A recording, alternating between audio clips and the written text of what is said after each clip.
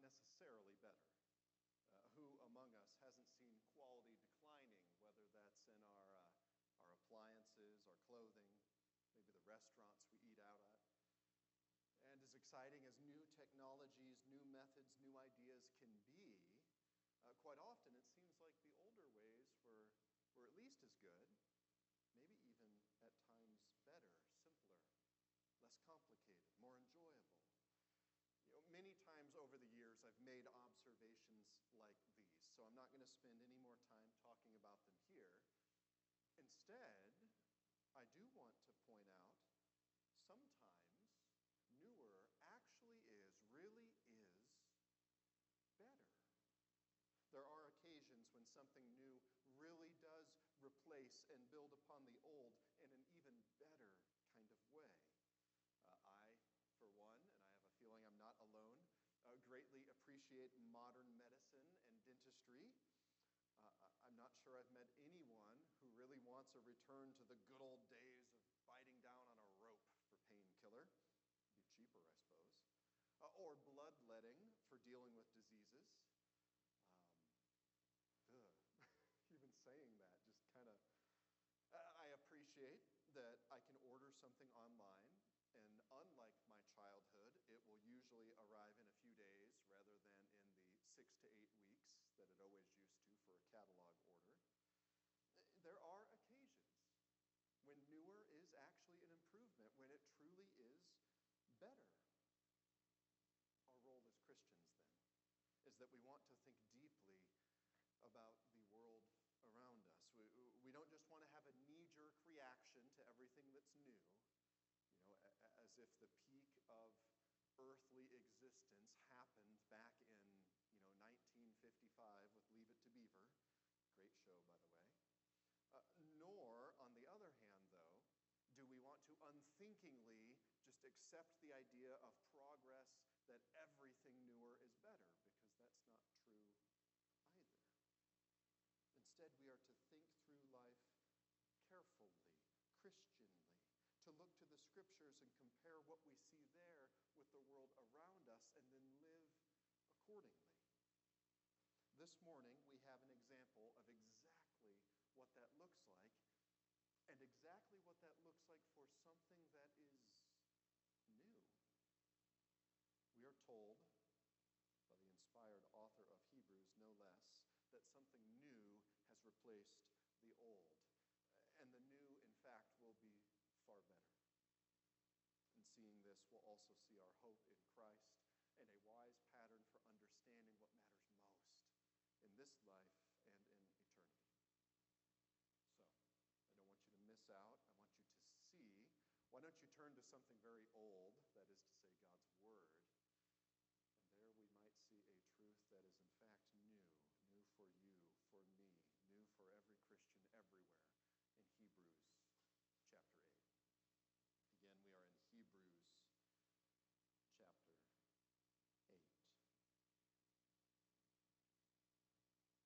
Now the point in what we are saying is this: we have such a high priest, one who is seated at the right hand of the throne of the majesty in heaven, a minister in the holy places, in the true tent that the Lord set up, not man.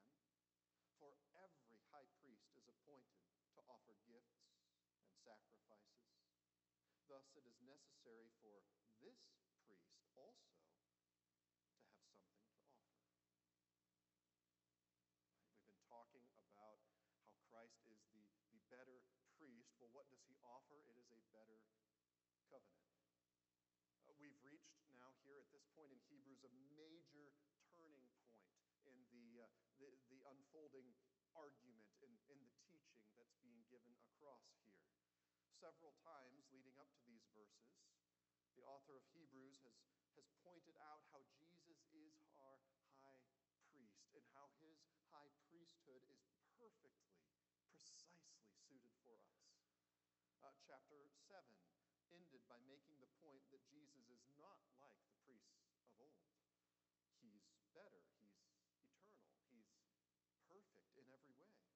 And now as we enter into chapter 8, we're starting to see why this actually matters. not just that Jesus is a better version of the Old Testament system of priests. I mean, that's true, but it's even more important to note that Jesus' better priesthood ushers in an even better covenant. That is to say, it matters not only because of who Jesus is, but also because of what Jesus has done and will accomplish. It's those two together that we need to see. A better promise is what Christ offers. One that blesses us, that benefits everyone who trusts in and follows Jesus, both now and for eternity. Let's see the logic then of how that plays out. Our high priest, Jesus, is the better high priest. He's not just better in a general sense, he gets an A+ on the high priest test instead of an A-. He's not just better in the comparative sense. Jesus can do these things to a better degree than Aaron or Levi or any of the other priests. No, Christ is better because we actually have him as our high priest. Brothers and sisters, you have a high priest. And it's not me. It's not someone who's been to seminary and got a degree. It's not someone in some sort of church hierarchy, at least not an earthly hierarchy. No, it's Christ himself, the God who took on flesh. See, it's not as if Jesus is just kind of potentially better, like this could be better if it all works out in exactly the right way. This is not like my cell phone is starting to get long in tooth. These days, that means, if you get to 4 years, almost 5, which is where I'm at, my cell phone looks like a relic from the past, actually. And so, I get online and I'm looking at all the things for everything that's new. And, they all have more memory, a faster processor. They should be better. What's interesting is you read the reviews and you'll find all kinds of folks saying, this one's not really, or this one's only a little better and you'd think it'd be a lot better. Right? Jesus is not like that. He actually is better. His high priesthood is for us. It benefits us in every way that we need. To give another example, Christ is better because he is human and he is God. Unlike any other priest, every other priest, Jesus is both. Points that are made earlier in this letter to the Hebrews. So Jesus isn't just better in kind of a theoretical sense. Well, yeah, he should be, I think, maybe. No, he's better in the tangible and in the real sense. He actually took on flesh. He actually did the work of the priest by dying in our place. And he is even now interceding for us. We have an advocate, and it's God himself. He then rose to new life. He will ensure that all of his followers likewise rise from the dead. Christ is better because he truly and really is our living, perfect high priest. All right, that's the point that the author's making. He even says that. Now the point that we're saying is this. He doesn't want us to miss. Christ is the one that all the prophets pointed to, the one that Luke 24 tells us all of Scripture zeroes in on. He is the one whom we have been waiting for. And he's for you, if you will trust him. And so here's the connection. Verse 3 makes the link that every high priest has a role to perform, right? A job to do. Our high priest, Jesus, does also. So what is that? What does it look like? What does Jesus offer? Well, he offers to you and to me a better covenant, a better promise to God's people. That's where we go next. Look at verse 4.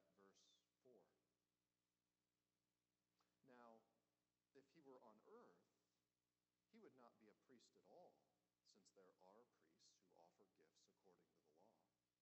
They serve a copy and shadow of the heavenly things. For when Moses was about to erect the tent, he was instructed by God, saying, "See that you make everything according to the pattern that was shown you on the mountain." But, as it is, Christ has obtained a ministry that is as much more excellent than the old, as the covenant he mediates is better, since it is enacted on better promises. For if that first covenant had been faultless, there would have been no occasion to look for a second. So one of the things that we need to see, if we're going to grasp the diamond, the jewel that this is we need to know something about the old covenant. So an earthly priest, right? Every other priest equals the old covenant. Look again at verses 4 and 5. To see how Christ is better, we need to see what that old system was, what religious life looked like prior to the cross. Well, for Jewish people, it was based on God's law, on the commands given in the Torah, the first 5 books of our Bible. God established a promise, a covenant with his people, one that then we see in Exodus as they become a nation, a covenant that involved his faithfulness to them, and in return, their faithfulness to him. And that would be displayed, that faithfulness would be shown by how God's people kept his law. The place where God would be worshipped, the place where sacrifices would be offered, was at first a tabernacle. Right? And this is how things looked. This is what worship consisted of. So when we talk about priests and sacrifices, we're talking about that old Mosaic, so based on Moses, covenant understanding of how God related to his people and how the Jewish people then were to relate to God. But in verse 5, we read something absolutely crucial. Because what the people were doing way back then with that tabernacle and the priests, and there's the sacrifices and the altar and the smoke going up, what they're doing in all of that, we're told, is only a copy and a shadow of the heavenly things. It was a placeholder, a foretaste, and an appetizer for the true meal that was to come.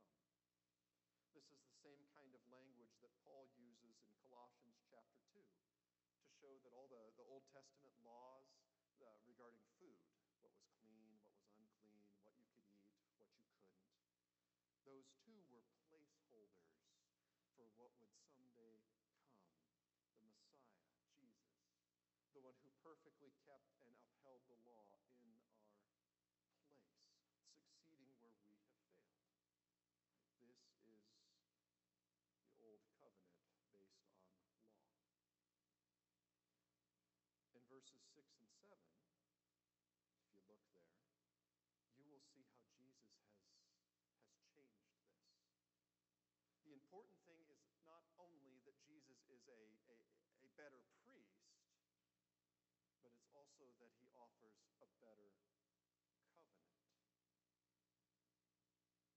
Ultimately, a better promise. Depending on what translation of the Bible you're reading, verse 7 might be more or less clear.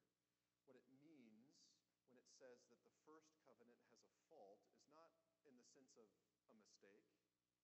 Right? It's not as if God, had a little oopsie, didn't inspire that word quite right. No, that's not the point. Instead, it means we have fault. We, the ones who are supposed to be keeping our half of the covenant, we're the ones who've messed up. The promise is broken not because of the Lord, but because of us, because of our forefathers, because of every generation of humanity, all descended from Adam and Eve. Therefore, the old covenant needs to be replaced by a new one if we're going to have any hope. But by something that we won't mess up, something that someone will keep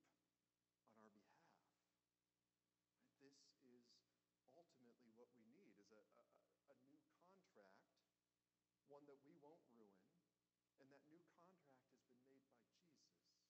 He does the work for us. We don't have to earn it ourselves. In fact, we can't.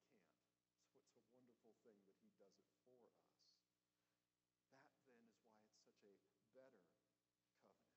It's not so much that the old was bad in that sense, but ultimately it has a fault because it doesn't bring about our salvation, which is ultimately what God's plan is. The new covenant doesn't somehow lessen those requirements. It doesn't even set them aside. Remember, Jesus said he has not come to abolish the law, but instead to fulfill it. And this he has done. It is kept by Jesus in our place. His perfect record offered to you and to me. Where then does all this lead? How does it matter for you and I? Well, now we're going to come full circle. Look at verse 8. Ultimately, what you will see here, depending on your Bible, mine sets this apart. It shows that it's a quote. For he finds fault with them when he says, "Behold, the days are coming, declares the Lord, when I will establish a new covenant with the house of Israel and with the house of Judah. Not like the covenant that I made with their fathers on the day when I took them by the hand to bring them out of the land of Egypt. For they did not continue in my covenant, and so I showed no concern for them, declares the Lord. For this is the covenant that I will make with the house of Israel after those days, declares the Lord. I will put my laws into their minds and write them on their hearts, and I will be their God, and they shall be my people. And they shall not teach each one his neighbor and each one his brother, saying, Know the Lord, for they shall all know me, from the least of them to the greatest. For I will be merciful toward their iniquities, and I will remember their sins no more. And speaking of a new covenant, he makes the first one obsolete. And what is becoming obsolete and growing old is ready to vanish away. We have a heavenly priest, and he has ushered in a new covenant. The quotation here comes from Jeremiah chapter 31. It's a chapter filled with prophecies that show up elsewhere in the New Testament. But even there in Jeremiah, you can sense the hope, can't you? Of how God's people have failed, and yet God's solution is to offer a new covenant. Have you ever realized just how odd that is? God's people broke their promise. And so what does God do? What does the one who did not break his side of the promise do? I mean, what would you do? Usually there's going to be a penalty or something like that, isn't there? It's not what God does. The covenant breakers, not just Israel, but us, we don't get what we actually do deserve, which is the curse that we've earned. I mean, think of that. Normally when a contract is broken, the party who isn't at fault at least gets to walk away. Right? If there is a contract to buy a home and the person trying to buy it defaults on that contract, well, the person with the home gets to keep it, and they don't have to even offer the time of day to the person who just broke the contract. In fact, depending on earnest money and all those fun things, they may actually get some money out of this. Same thing with a covenant and like a business relationship. Right? If a contract is broken, there might actually be a lawsuit. But what I want you to notice, what is so astounding in Jeremiah and therefore here, is that that is exactly what God does not do. Think on that for a moment. That's what he does not do. God's solution to us failing is, okay, I'll keep it myself. I will redeem you. I will usher you into these glories that I have promised and that I want you to take part in. And I'll do it by sending my own son. What better deal could there be? I mean, this is who our God is. This is what he actually does. He makes a new covenant and he keeps it on our behalf.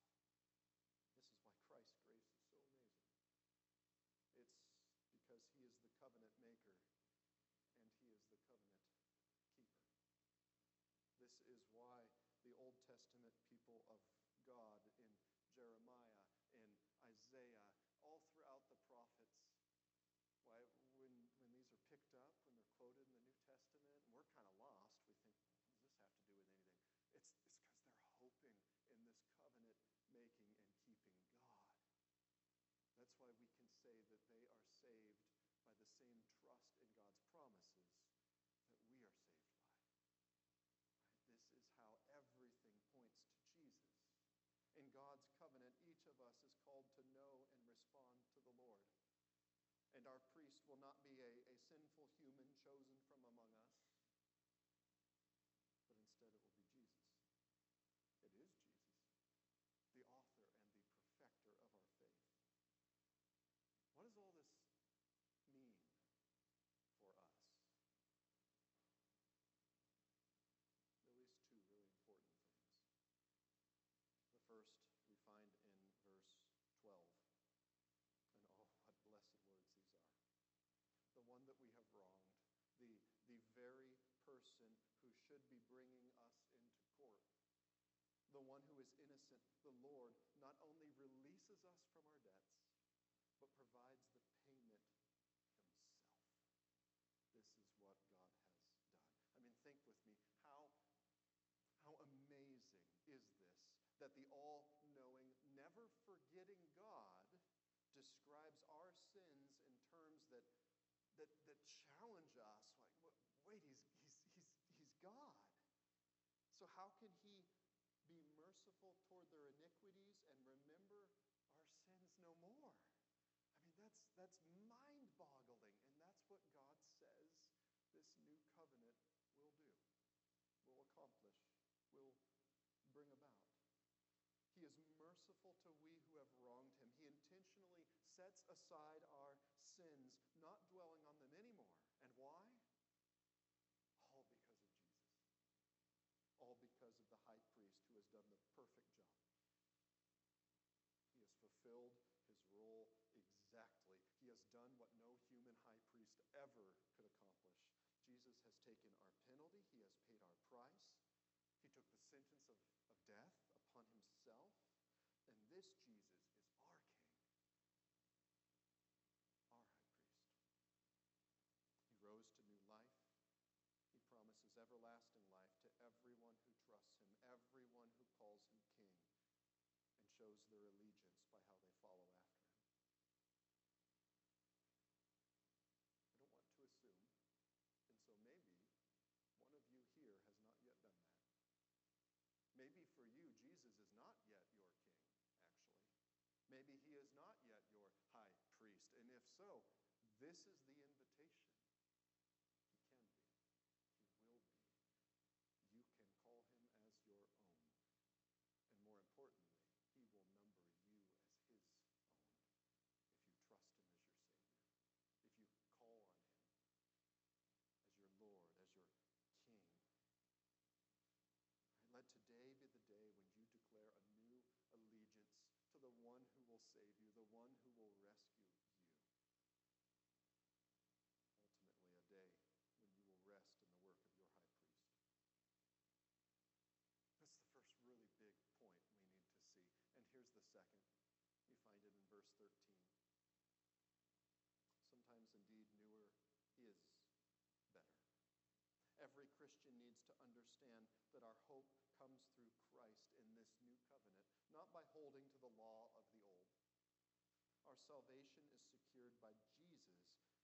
That's always been God's plan. Don't hold on to what's vanishing. Hang on to the Savior who will never leave you, never forsake you. That is what it looks like to follow after Christ. That's ultimately what he has then done for us.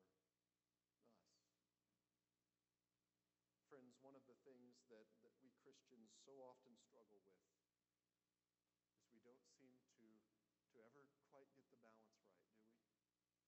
Sometimes we're more like the Sadducees. You know why they're sad, you see. Right? It's like my one and only joke. Sad but true. They're sad, you see, because because they don't believe that there's a resurrection. It's not only that, they actually don't believe any part of God's word beyond the first 5 books of the Bible. They don't think the rest of it was inspired. Right? And so one of our temptations as Christians, you see this in the world around us, and I suspect most of us here, our antennae are ready for this one. And it's we deny parts of the Bible. Well, we wish it didn't say that, or it doesn't really mean that, or some of those prophets, they just say things that sound so intolerant today, so we're just not going to talk about them. Right? That's one response. One response that Christians really struggle with at times. I suspect, though, for more of us here, we have a different challenge, and that's that we are tempted to be just like the Pharisees.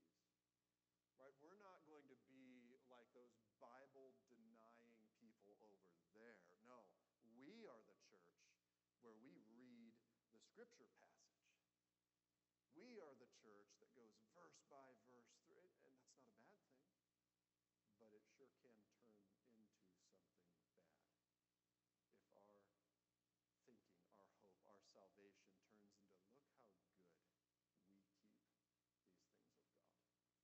We are the church that doesn't give in on all these social issues where other churches are just, left and right ignoring the Bible. Well, but do we love Jesus? Do we know his forgiveness? Do we extend it to others?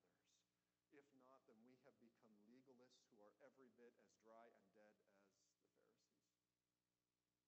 Dear church, we must understand safety is not found in the Pharisees or the Sadducees. Do you understand that?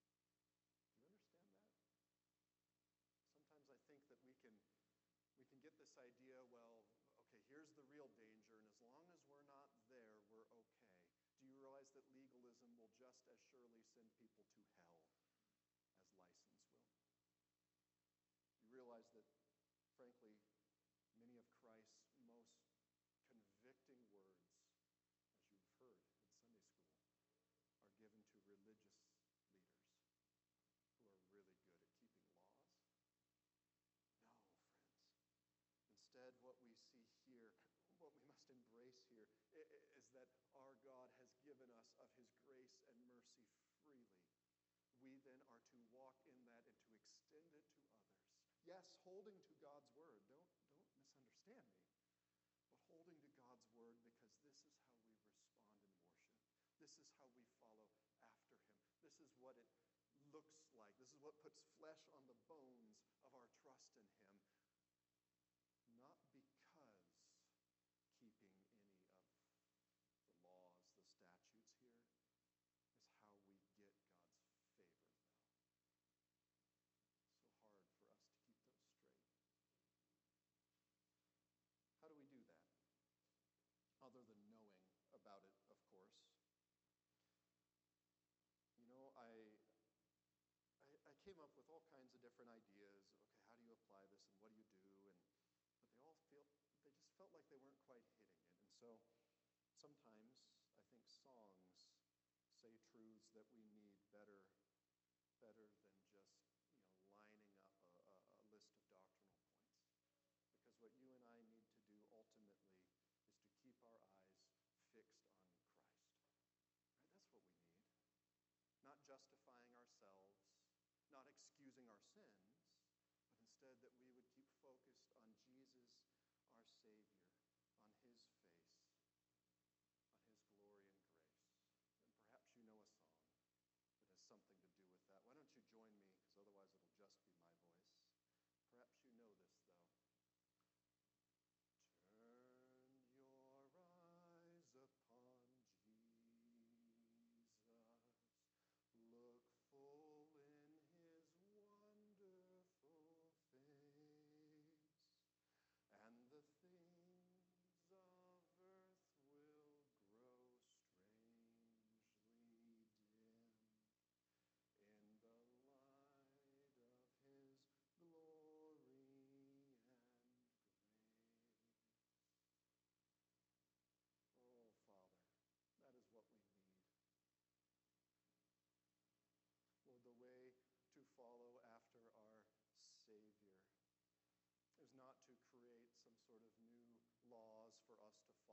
certainly not to look at your word and ignore the ways that we are to follow, but instead it is to keep our eyes fixed on Jesus, to keep our eyesight and our thinking, our hearts focused on our high priest who has done the work and invites us to enjoy his work. It is to keep his face before us, not substituting anyone or anything else, not even any good ideas or great applications. It is to focus so much on Jesus that the things of this earth will